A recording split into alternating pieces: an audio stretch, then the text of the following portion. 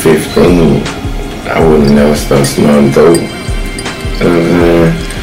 If I knew it would have, took me down the road, it took me down.